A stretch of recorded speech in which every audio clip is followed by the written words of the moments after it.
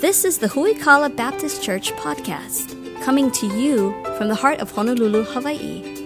Huikala is a dynamic family of faith committed to solid Bible teaching, discipleship, and helping you grow in your faith. Grab your Bible and prepare to dig deep into the Word with Pastor Anthony King.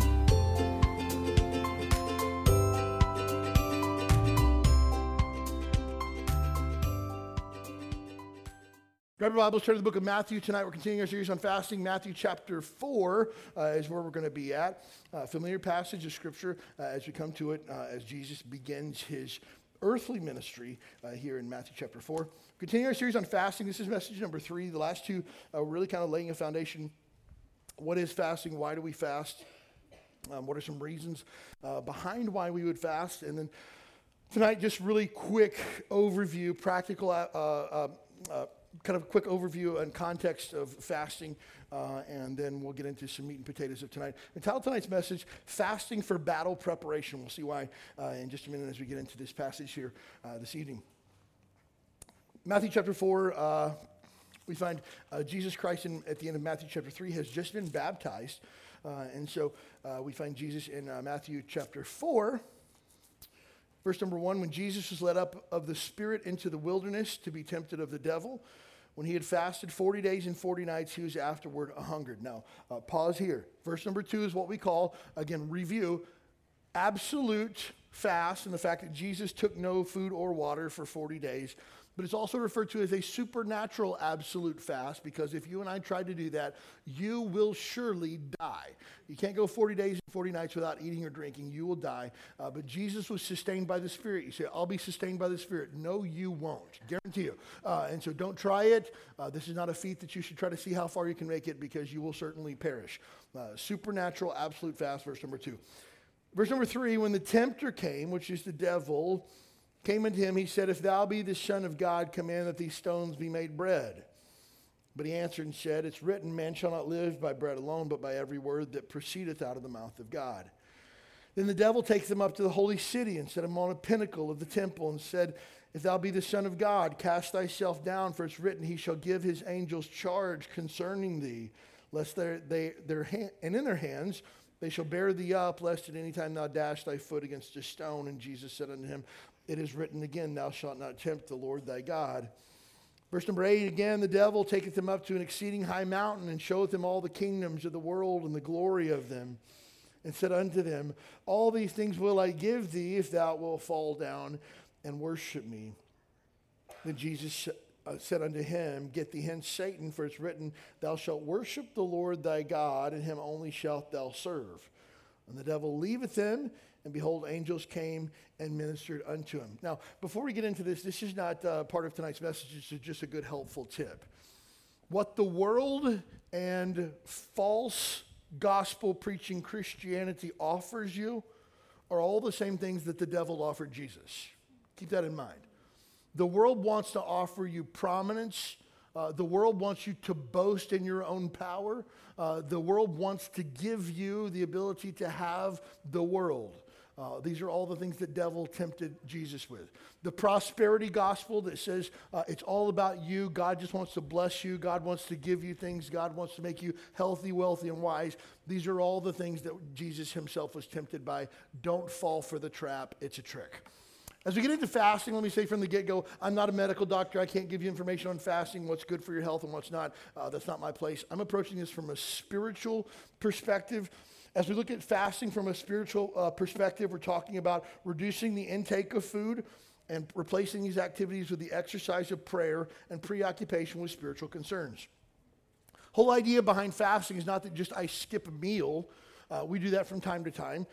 For example, I had lunch yesterday afternoon at about 3 o'clock, and so I technically skipped lunch. I didn't eat breakfast that morning. I had coffee. Coffee's a good breakfast, if you ask me. I had coffee that morning and didn't eat lunch until 3 o'clock in the afternoon. Not because I was fasting and praying and seeking the face of God and spending time in Scripture. I just got super busy, and I had a lot of stuff going on. I didn't want to break my stride. I was going and going and going, and it was like 3 o'clock. It was like, I'm starving. I got to eat.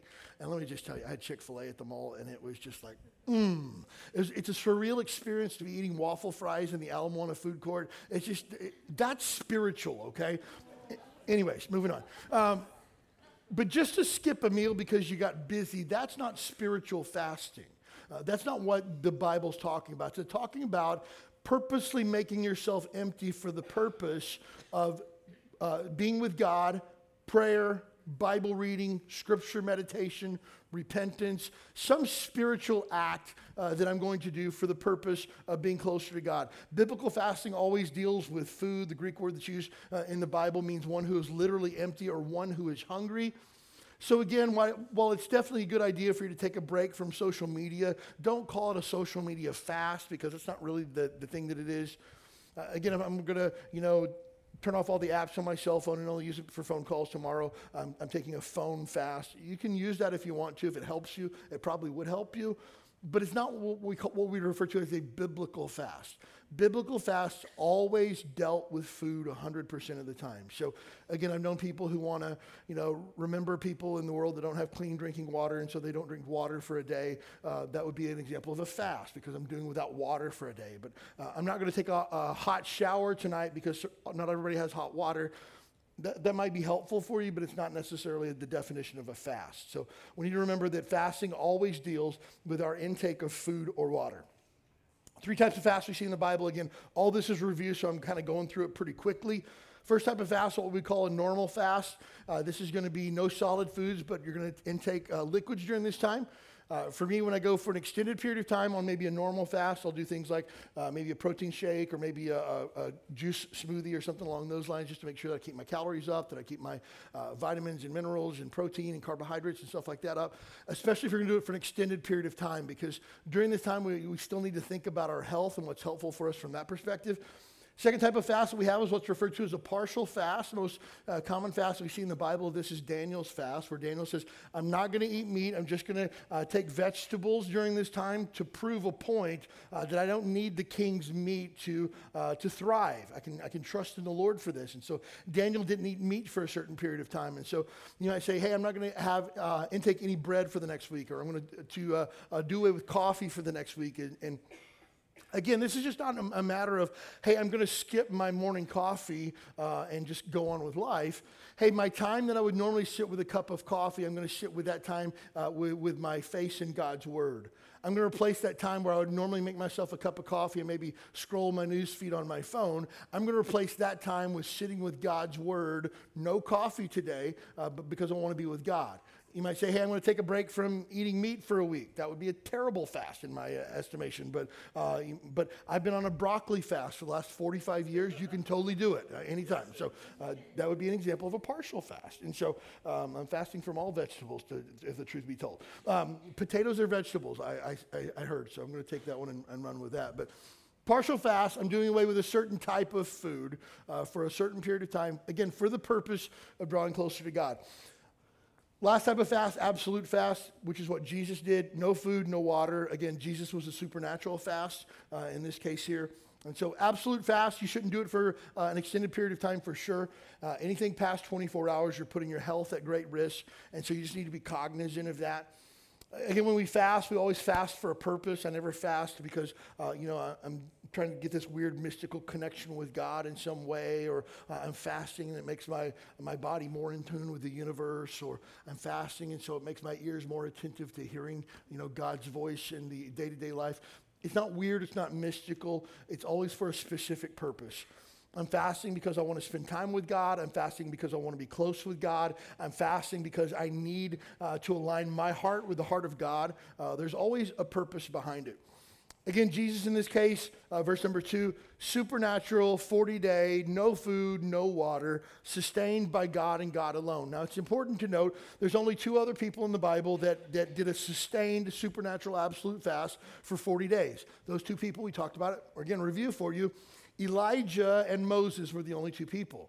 Now, again, I think it's unique. Now, again, I'm not trying to draw lines where there's not lines in the Bible. We talked about that this morning. But I just think it's unique that when Jesus Christ went up on the Mount of Transfiguration and spent time with God, there were two guys that were there. Anybody remember who they were? Moses and Elijah. Now, again, this is the 40-day supernatural fasting that you get to go to the Mount of Transfiguration. I didn't say that. Okay, so again, that would be an example, perfect example of drawing lines where there are no lines. I just thought it was kind of unique as we think about Jesus in this case. Now, we find Jesus in a period of time where you would say would be a spiritual high. Jesus is getting ready to begin his earthly ministry. He's getting ready to begin to really do the work that God's called him to do. Everything up to this point has kind of been almost in kind of a waiting period, a preparation period, if you will, for the work that Jesus is really going to begin to do. And he kind of kicks this off with his baptism in the Jordan River by John the Baptist. Now, sometimes people think that temptation comes when we're at our lowest, when things are just absolutely teetotally terrible, awful. Many times temptation comes when we're riding that spiritual high. For example, Elijah calls down fire from heaven, defeats the 700 prophets of Baal. I mean, you talk about a guy that's riding high, and what does he do? He goes out in the middle of the wilderness and asks God to take his life because he had come so low. And so temptation comes on good days and bad days, highs, lows, mountains, valleys. It's all the same. Temptation will always be there. Now, we need to begin to think about how we prepare for this. How do we get ready to face temptation? Fasting prepares us to fight. Again, anything that you do in life, you should prepare for it if you have the capability. There's a man early on in our church history here at Huikala. We were probably maybe 6 months old or so. And there was a guy who had come in and had said he was getting ready to go to prison for some crimes that he had committed, and asked me if I could help him through the process. And so I did, and I wrote letters to the judge, asked for leniency. And this guy really was making a real effort to walk with Jesus, and I'd taken him through our discipleship program, was really trying to pour into this guy's life. And so I said, well, when's your sentencing date? He told me what it was, and it was about 3 months out. And I said, let's take the next 90 days. Let's just say worst case scenario, you get 5 years. Let's take the next 90 days and prepare for the best that we can, what it'll be like when you get there. And he goes, what does that even mean? Man, we're going to focus on God's word. We're going to focus on what it means to be a godly man. We're going to focus on our faith and why we believe what we believe. We're going to get in a really good routine of spending time in prayer and spending time with God, running from temptation. Man, we're going to become really good at confessing our faults and confessing our sin and repenting before God. Like we're going to do this. And so we did for the next 90 days. He and I met probably 3 or 4 times a week and began this process of doing that. Ended up getting a sentence from the judge. It was about what we had expected, and he went to the federal detention center over by the airport, and I got to visit him in prison.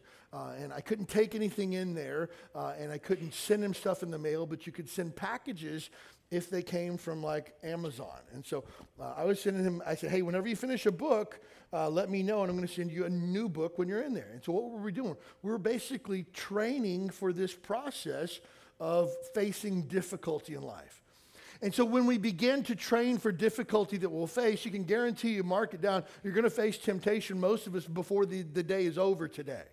How do we prepare for that? How do we train for something like that when it comes? Because we will face temptation, guaranteed. It's not a matter of if, it's a matter of when. And we need to train and prepare for it.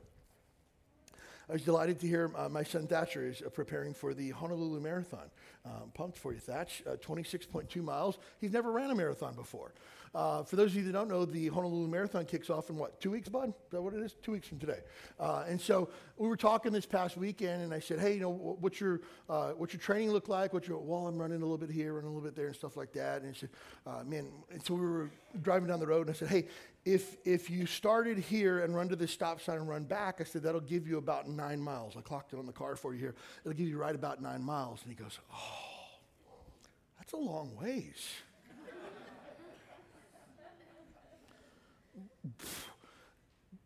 I'm not great at math. That's approximately a third of 26.2 miles. And this, you don't run 9 miles today, but you're going to run 26 miles in 2 weeks.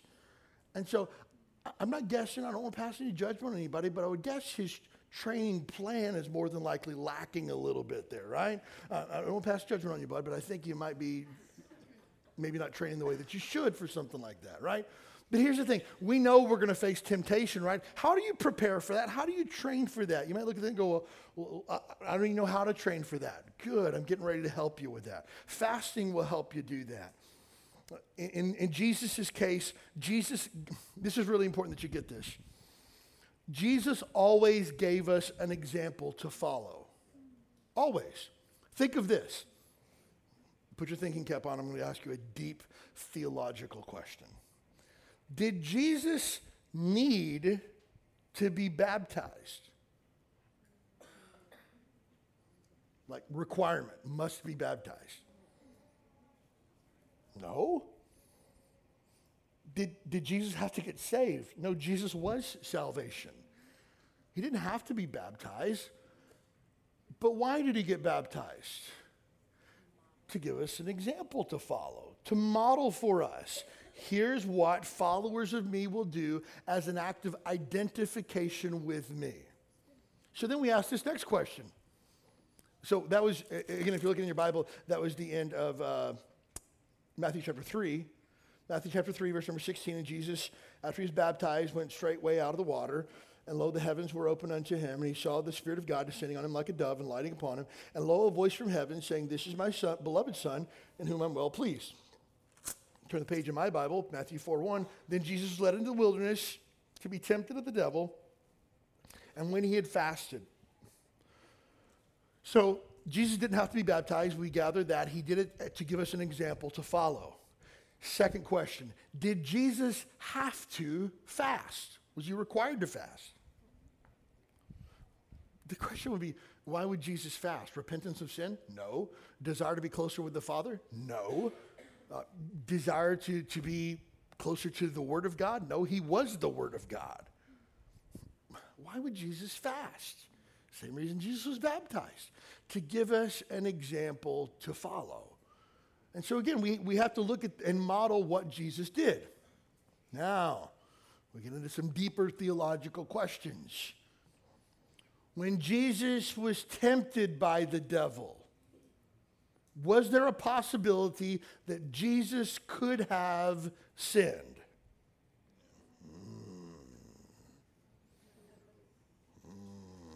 Some say yes, some say no. The answer to that is no, Jesus could not have sinned. If Jesus could have sinned or had the proclivity to sin, then he would have no longer been God. If he were not God, this whole thing falls like a house of cards. Had Jesus had the ability to sin, and he would have, we would be toast. Like our one shot that we had in all of the universe throughout all of eternity is now gone. So he couldn't have been tempted. So why did Jesus allow himself to be tempted? I believe, now it's not in Scripture, so I'm just giving you my opinion on this. I believe he was giving us, again, an example to follow. Here's how you prepare for when temptation comes. And so when we take a look at fasting, when we take a look at testing, testing doesn't show God who we are. It shows ourselves and others who we are. Here's the thing. Keep this in mind. You don't ever have to prove anything to God. God already knows. I don't have to prove my devotion to God. God knows whether I'm devoted or not. Now, again, it's important to understand, it doesn't mean you don't have to be obedient, like I don't have to go to church because God knows my heart. No, you need to be obedient. And if you're not obedient, God knows your heart that you're a disobedient, rebellious child. But testing always shows me who I am. It exposes my heart for what it truly is.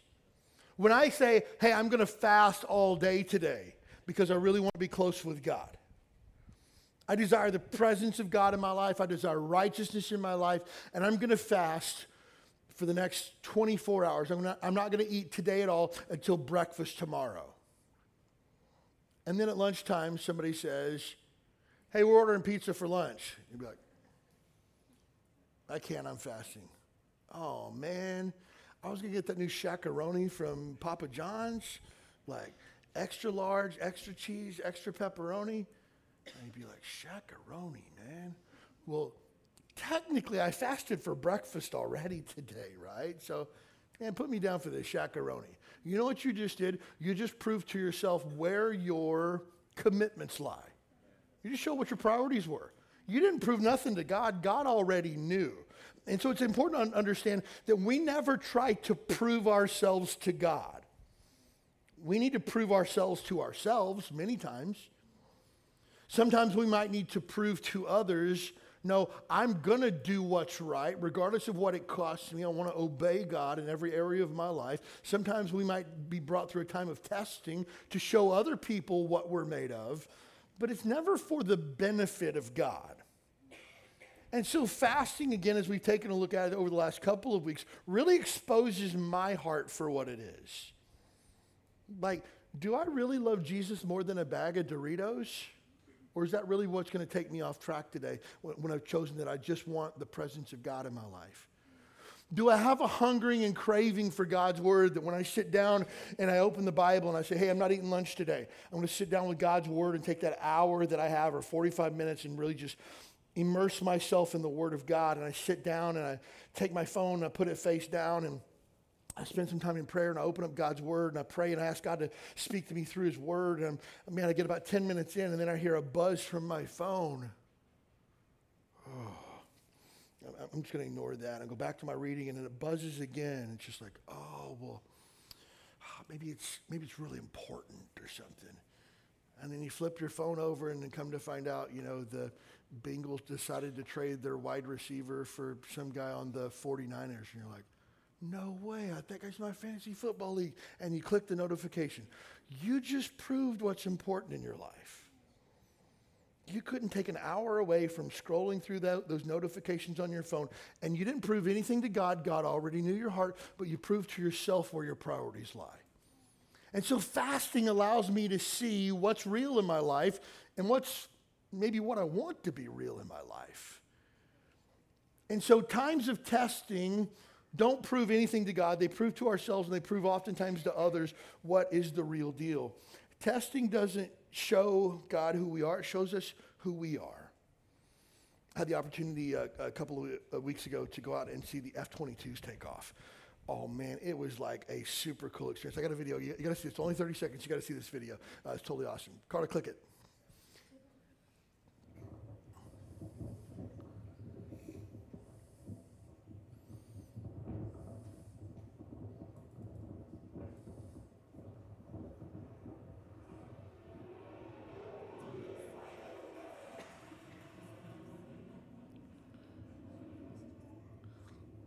Like, it just makes you proud to be like, look at that over diamond head. It's just like, man, God bless the USA. I want to sing Lee Greenwood right now, right? And there was one that took off and the dude just like went straight up into the clouds, like hooked right. And it's just like, that is one of the most advanced war fighting machines on the planet. And I just got to see like 10 in a row of them take off. And then afterwards I got to get my photo taken with them. You got to see this. Like, look at that. Like, hold your applause.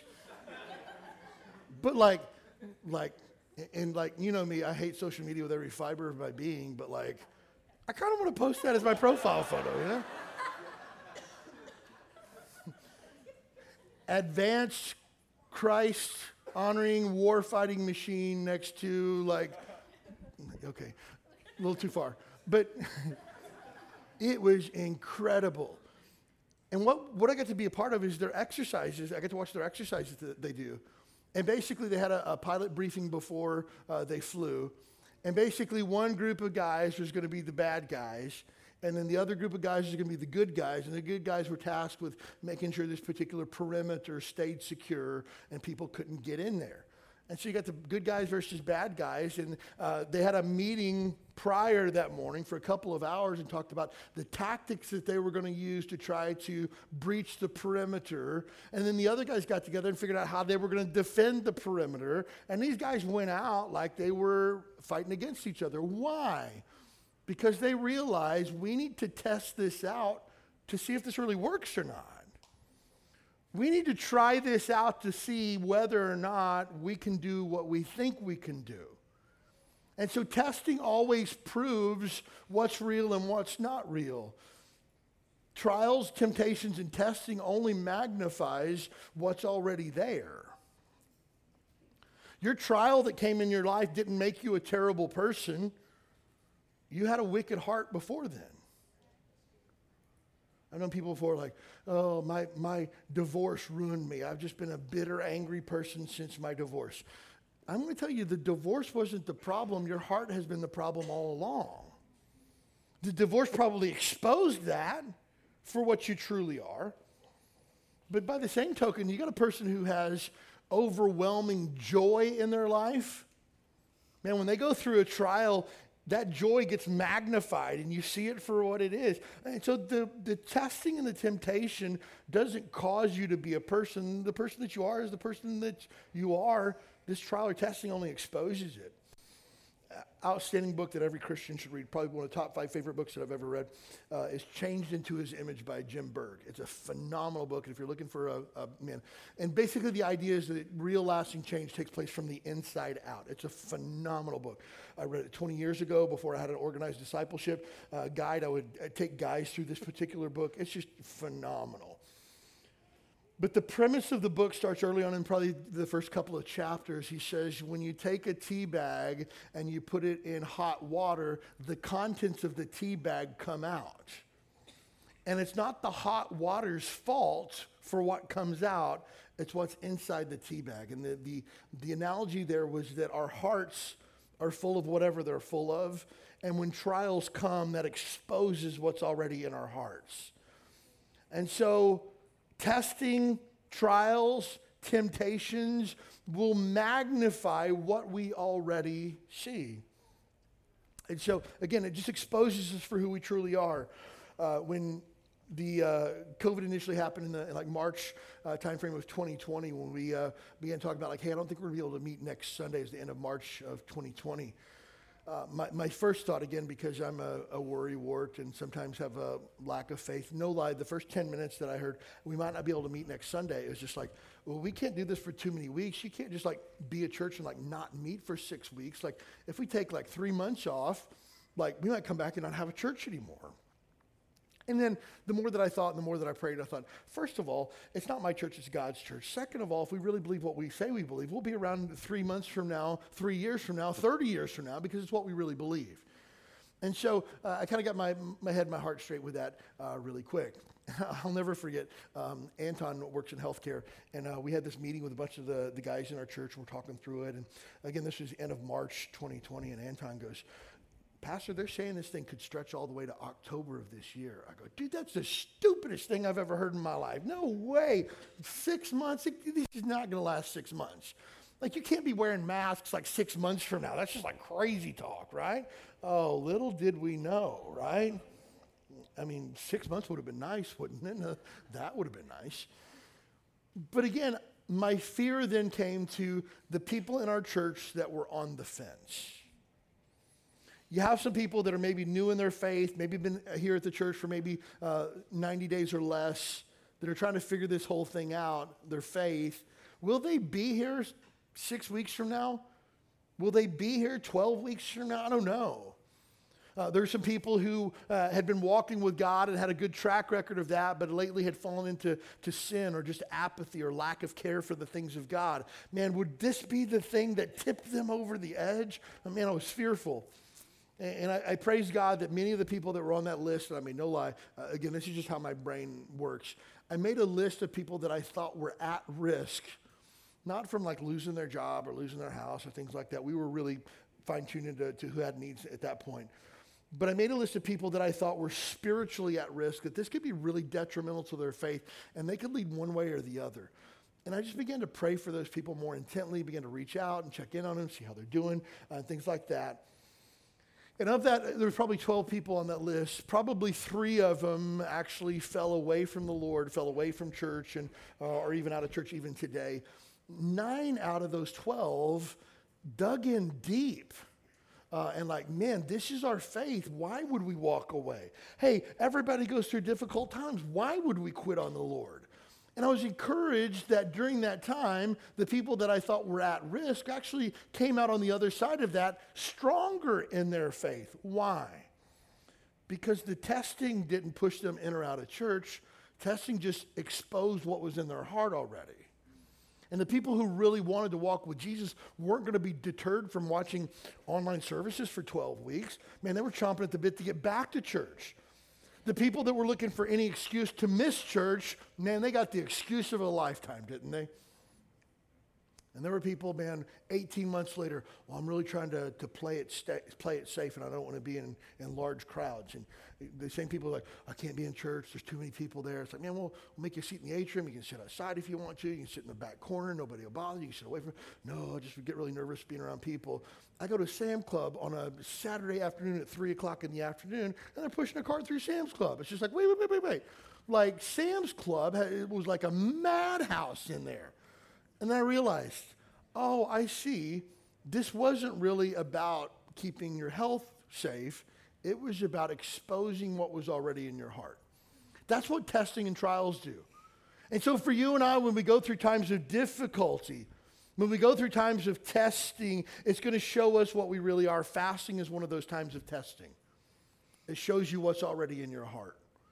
It shows me, do I really crave the presence of God? Do I really crave the Holy Spirit being magnified in my life so that people see love, joy, peace, long-suffering, gentleness, goodness, faith, meekness, and temperance? Or do I really just want to get this whole thing over so I can eat lunch like normal people do? And so again, it begins to show us who we really are in ways that other things can't do. It's also important to note that testing is not a time of punishment either. Sometimes people think that we go through trials as a punishment from God. Now, mark it down. If you're a child of God, you will go through chastisement when you've disobeyed God, guaranteed. But Jesus went through this period of temptation by the devil. And what was the last thing his father said to him? This is my beloved son in whom I am well pleased.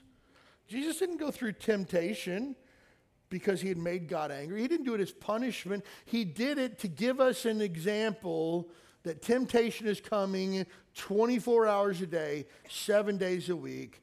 Be ready for it. And so, again, we always try to figure out why things are the way that they are, right? If you remember, the apostles tried to do the same thing. This isn't unique to you and I trying to figure God out. Or, hey, what's God doing here? Why did God do that? And is this chastisement? Is this God's wrath? Is this punishment? Is this an opportunity to grow? The apostles came across a boy who had been blind since birth. Remember that story? And they said, hey, Jesus, whose sin was it? Was it the boy's or his parents? Because again, we gotta, as human beings, our mind wants to draw lines, right? And we need to draw a line between this blindness and these people's sin somehow. Whose sin was it? Was it the boy's or his parents? And Jesus said what? Neither. He received this, why? So that God would be glorified. Oh. So maybe you go through a time of testing, a time of trial, not because God is angry, not because God's chastising you, but that God actually is seeking glory for himself through you in this time of testing. So again, we got to make sure that we keep our hearts right with that. For God's strength, you got to get this. This is really important. For God's strength to be maximized, our strength must be minimized. John chapter 3, verse number 30. John the Baptist said what? He must increase, I must decrease. The Apostle Paul says, I got a thorn in my flesh. I got to get rid of it. I prayed to God 3 times that he would take it from me. But God said no, because he said, my grace is sufficient for you. Why? Because my strength is made perfect in your, help me, weakness. There you go. So fasting is a way for me to purposely make myself weak. Purposely do without the things that I, quote, need. I mean, I need to eat lunch. I mean, I don't know if you're like me, but like I'm 30 minutes past when I thought I was going to eat, and I need to eat like right now because I am starving. I am so hungry. And then my hungry turns to angry, and it becomes hangry, right? Because I got to eat right now. You're not going to die. You're not going to starve to death. You just need to chill out and focus on what's important. Fasting, when we do it on purpose, when we have a reason behind it, man, it's okay for me to skip a meal. I just want to be with Jesus. I just want to spend time in the Word. I just want to allow the Word to speak to my heart directly. Man, I want to hear from God. I don't hear from God by sitting in a room with my eyes closed, waiting and listening to the voices of the universe. No, I hear from God by plugging into His Word and meditating on His Word, allowing God to speak to me. Man, I don't need a hamburger from McDonald's right now. I need to hear from God. I don't need a milkshake from Jack in the Box. I need to hear from God right now. I don't even need a 12-piece nugget from Chick-fil-A. I need to hear from God right now. Again, priorities. It exposes what's really important to me. And so when we take a look at that, when we're facing spiritual opposition, we have to put ourselves 100% at the mercy of God. Resting in not our own strength or how tough I am or how strong I am, how much I can knuckle up. Because you and I can do anything for a period of time. I mean, I can, not eat a certain food for a couple of days, or not eat a certain drink a certain type of drink for a couple of days. But going like a long period of time, that's hard. You can't do this life in your own strength. You can for a minute, and then at some point you realize, I don't have what it takes. I'm like at the end of my rope. I have no strength left in me. And then at that point you realize that God wants to bring you to a place of minimal strength so that He can maximize His strength. Fasting, get this. Fasting drives us to Scripture.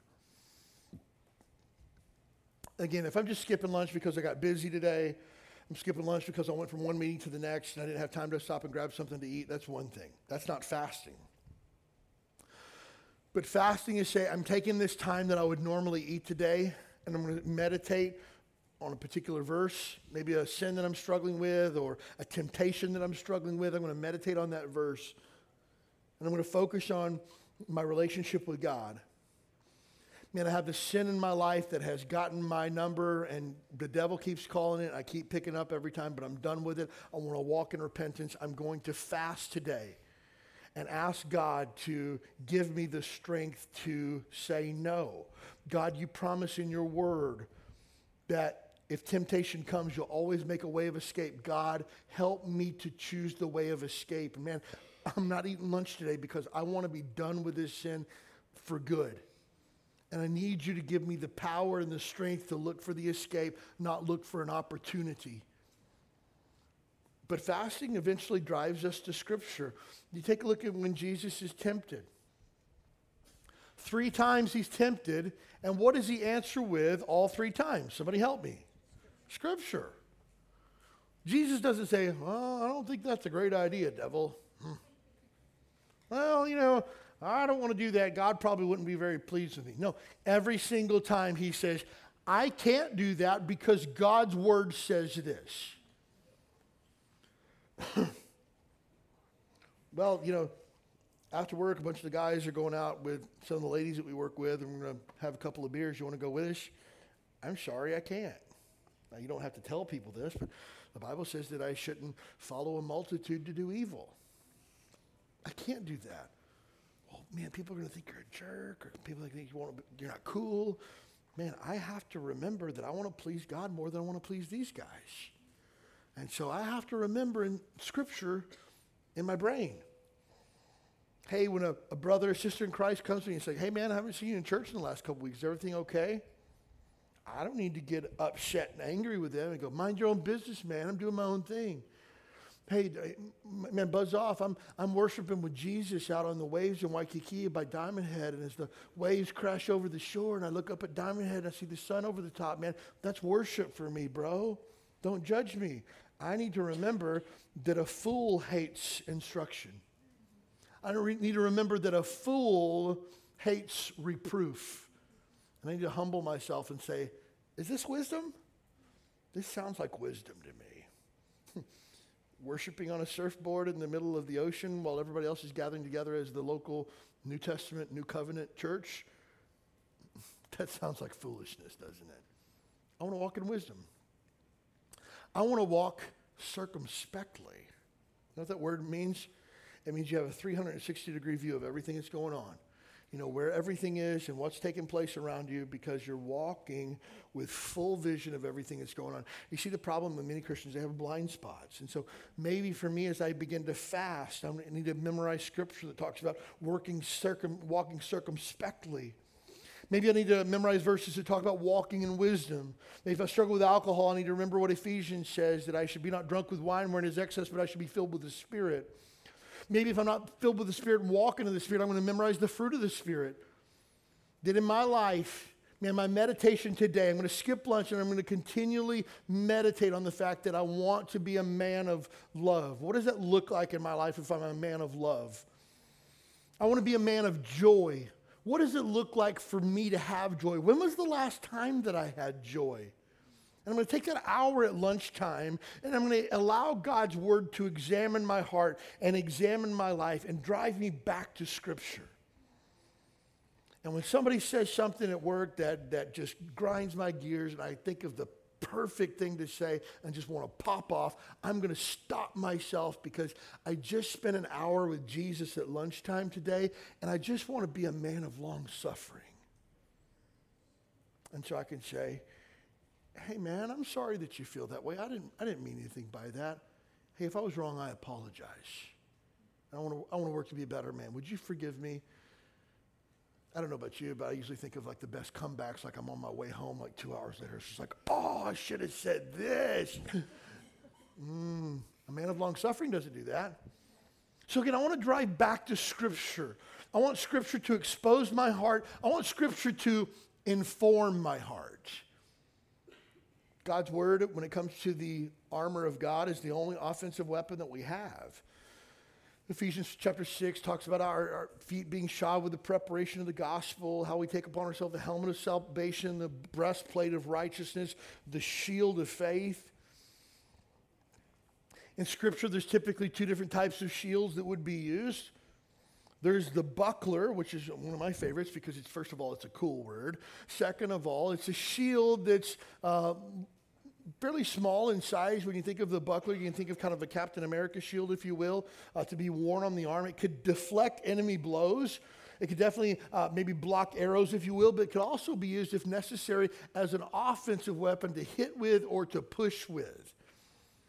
And in Ephesians 6, it speaks of the shield of faith, but this shield isn't a buckler. It's actually almost a 3/4 size, body size shield that would be placed on the ground that one would hide behind in the onslaught of the enemy offense.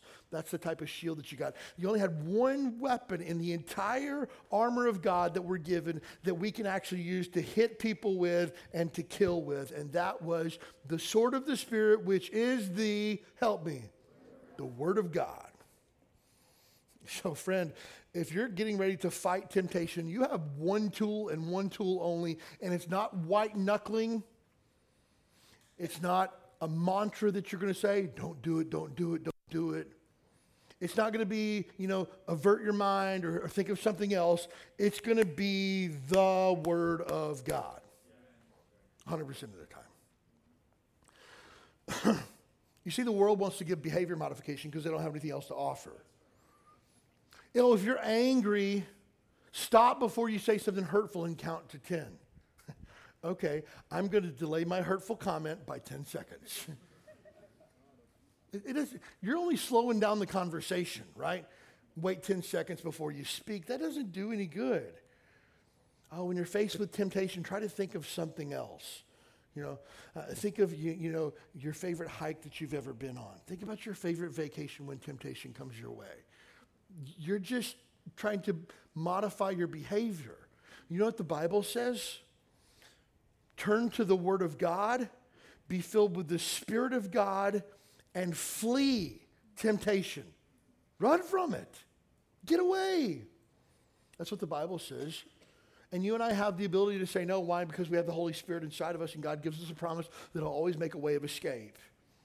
So use the Word of God. This is how we prepare for temptation. Look, if you're tempted by pornography, you need to make yourself a 3x5 card list of verses that you're going to meditate on, that you're going to fast with to face temptation. That the second your mind begins to wander, you're going to say, oh man, God's word says I need to flee youthful lust. I'm going to do that.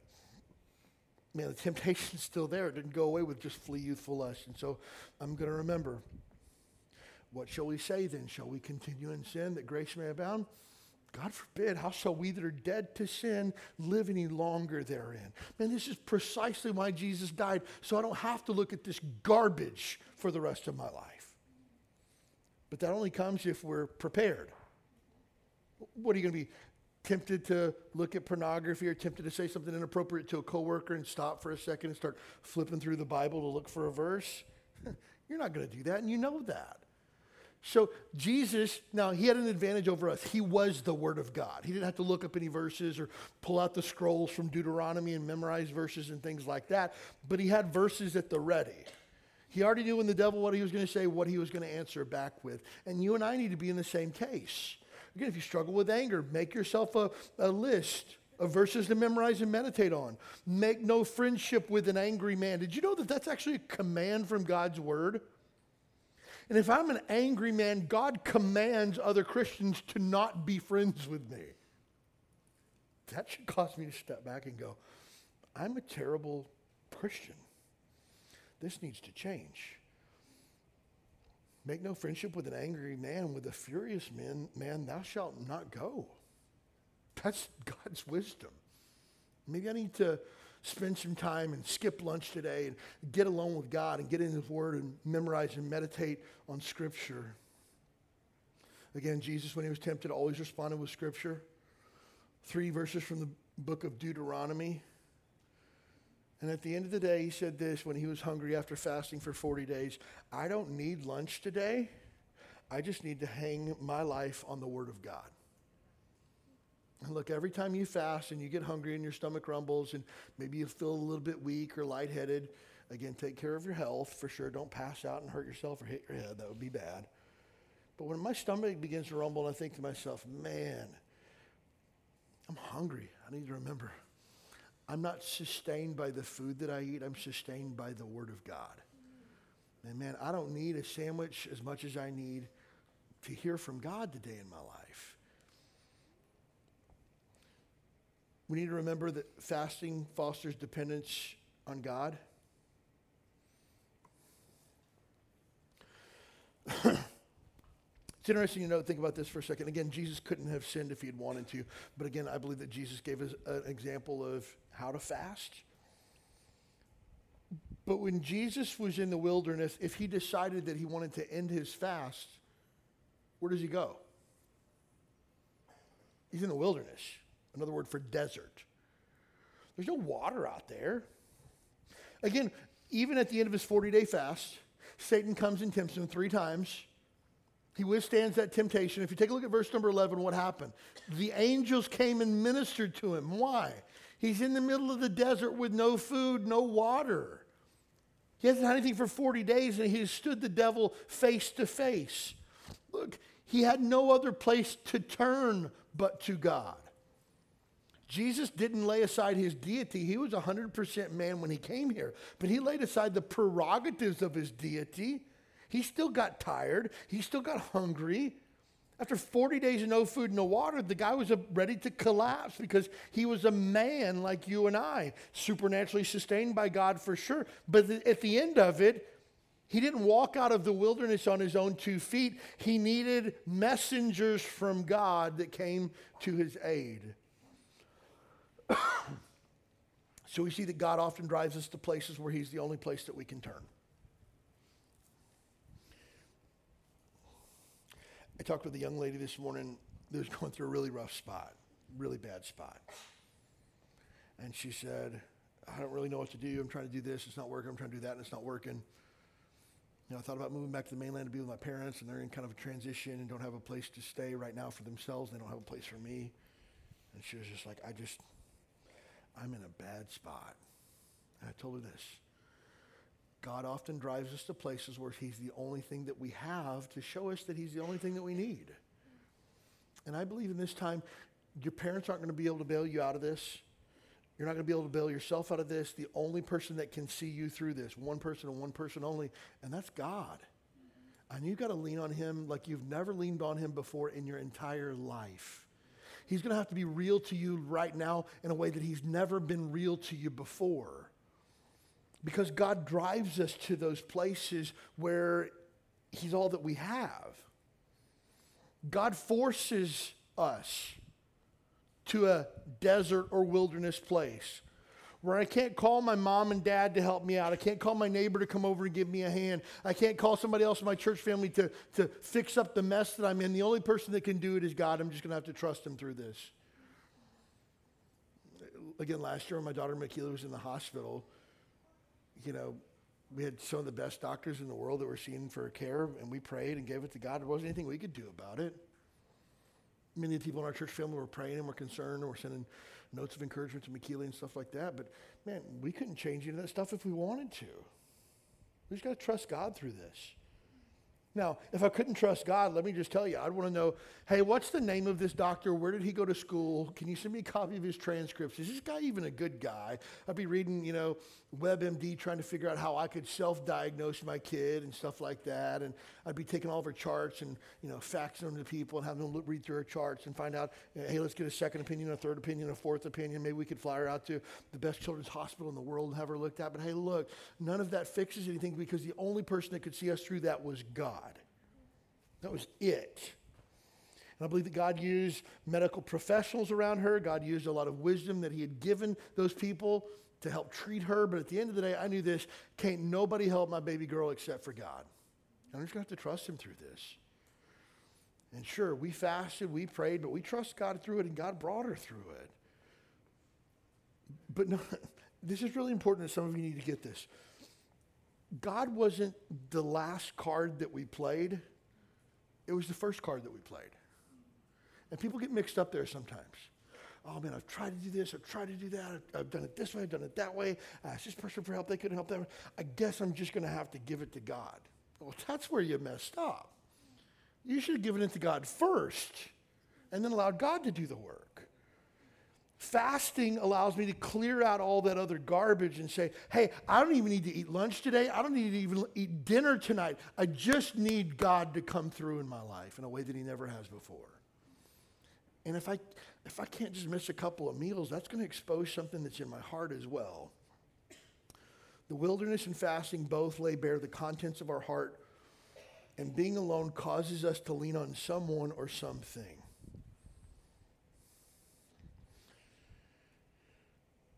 Man, we live in a world today where we struggle to be alone, don't we? Again, every app under the sun is a way for you to connect to other people, either in real life through some dating app or a hookup app, or through other people through social media or through some type of messenger program. We just can't stand the thought of being alone. Even when we're not trying to make connections with other people, we can't even be alone with our own thoughts. Again, if I'm standing in line somewhere, I'm going to be scrolling something on my phone or reading a book on my phone or checking the news for today or seeing what the weather's going to be for tomorrow. It's a shock in Hawaii. It's always 75 to 85 with a chance of rain. I don't even know why I look at my weather app anymore, right? It just is what it is. But we've always got to be connected to something. But man, let me just tell you, it's empowering to just turn your phone on Do Not Disturb and don't pick it up for 3 or 4 hours. And the first couple of times I did it, I thought, man, I don't want to go back to my phone. It's going to be full of, all these notifications, and it's going to be more stressful when I pick it back up. And so I turned my phone off for 3 hours and went over to the mall and did some shopping with my daughter, Michaela, and I came back, and I thought, man, I don't even want to see what's on my phone. I turn it on, and man, bing, notification comes in. I was like, oh, what did I miss? And I look, 6-inch subs at Subway are $1 off this week if you get the potato chips. Oh, that's what I missed? But yet I felt like I was missing out on something. Why? Because we don't like the thought of being alone. And for some of us to sit for an hour with God's word with our phone turned off or our phone in a different room, just spending time with God is difficult because we've got to be connected with other people.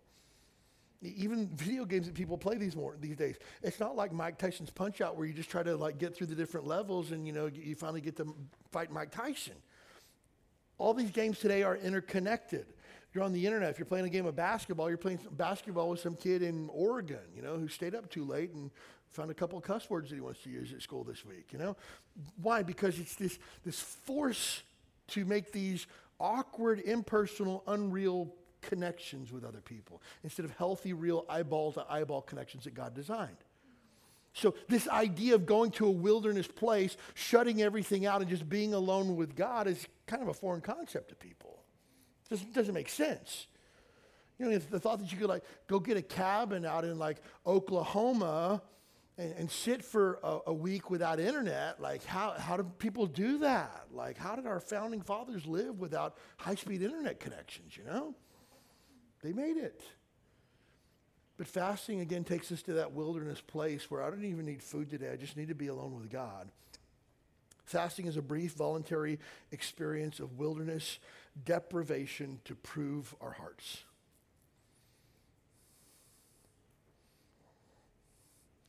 Again, fasting is purposely taking myself out to the wilderness and denying myself.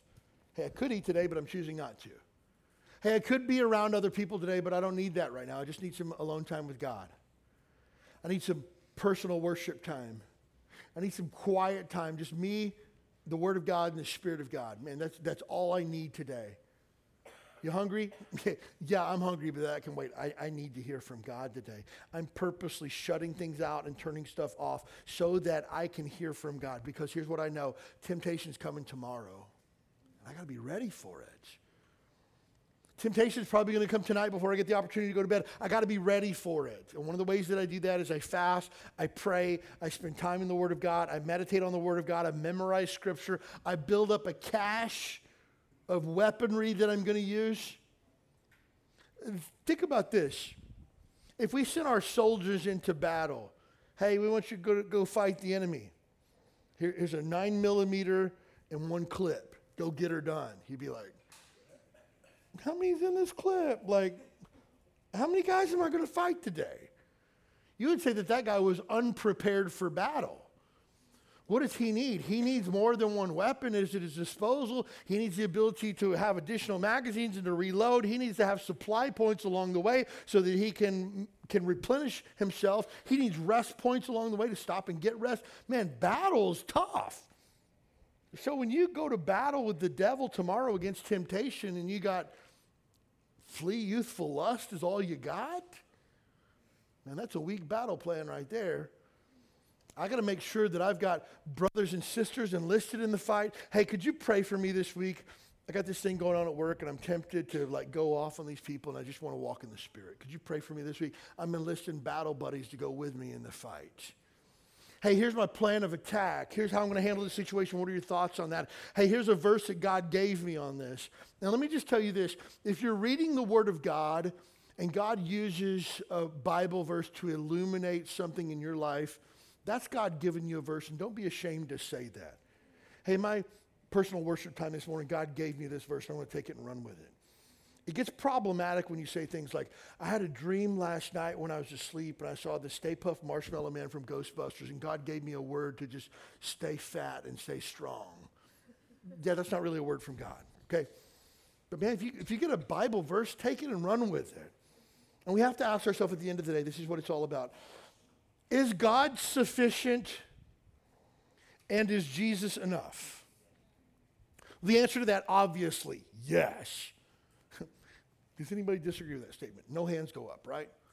But tomorrow morning when you face temptation, the question is going to come, is God sufficient and is Jesus enough? And tonight you say, yes. Tomorrow morning you're like, but it's so hard. It's not going to be hard if you prepared ahead of time for the battle. Again, tomorrow, some of you are going to walk into an ambush with no training, no preparation. And yet you're going to say, oh, Pastor, pray for me, man. I fell into sin. You don't fall into sin like you fall in a ditch when you're not paying attention where you're walking. You choose to sin, and you chose to not have a battle plan going in because you knew you'd face temptation. So I'm trying to help you to prep for battle. You do that by mega dosing on the Word of God, memorizing, meditating Scripture. You do that by clearing out all the distractions and really getting some alone time with God. And you walk in the Spirit because God is sufficient and Jesus is enough.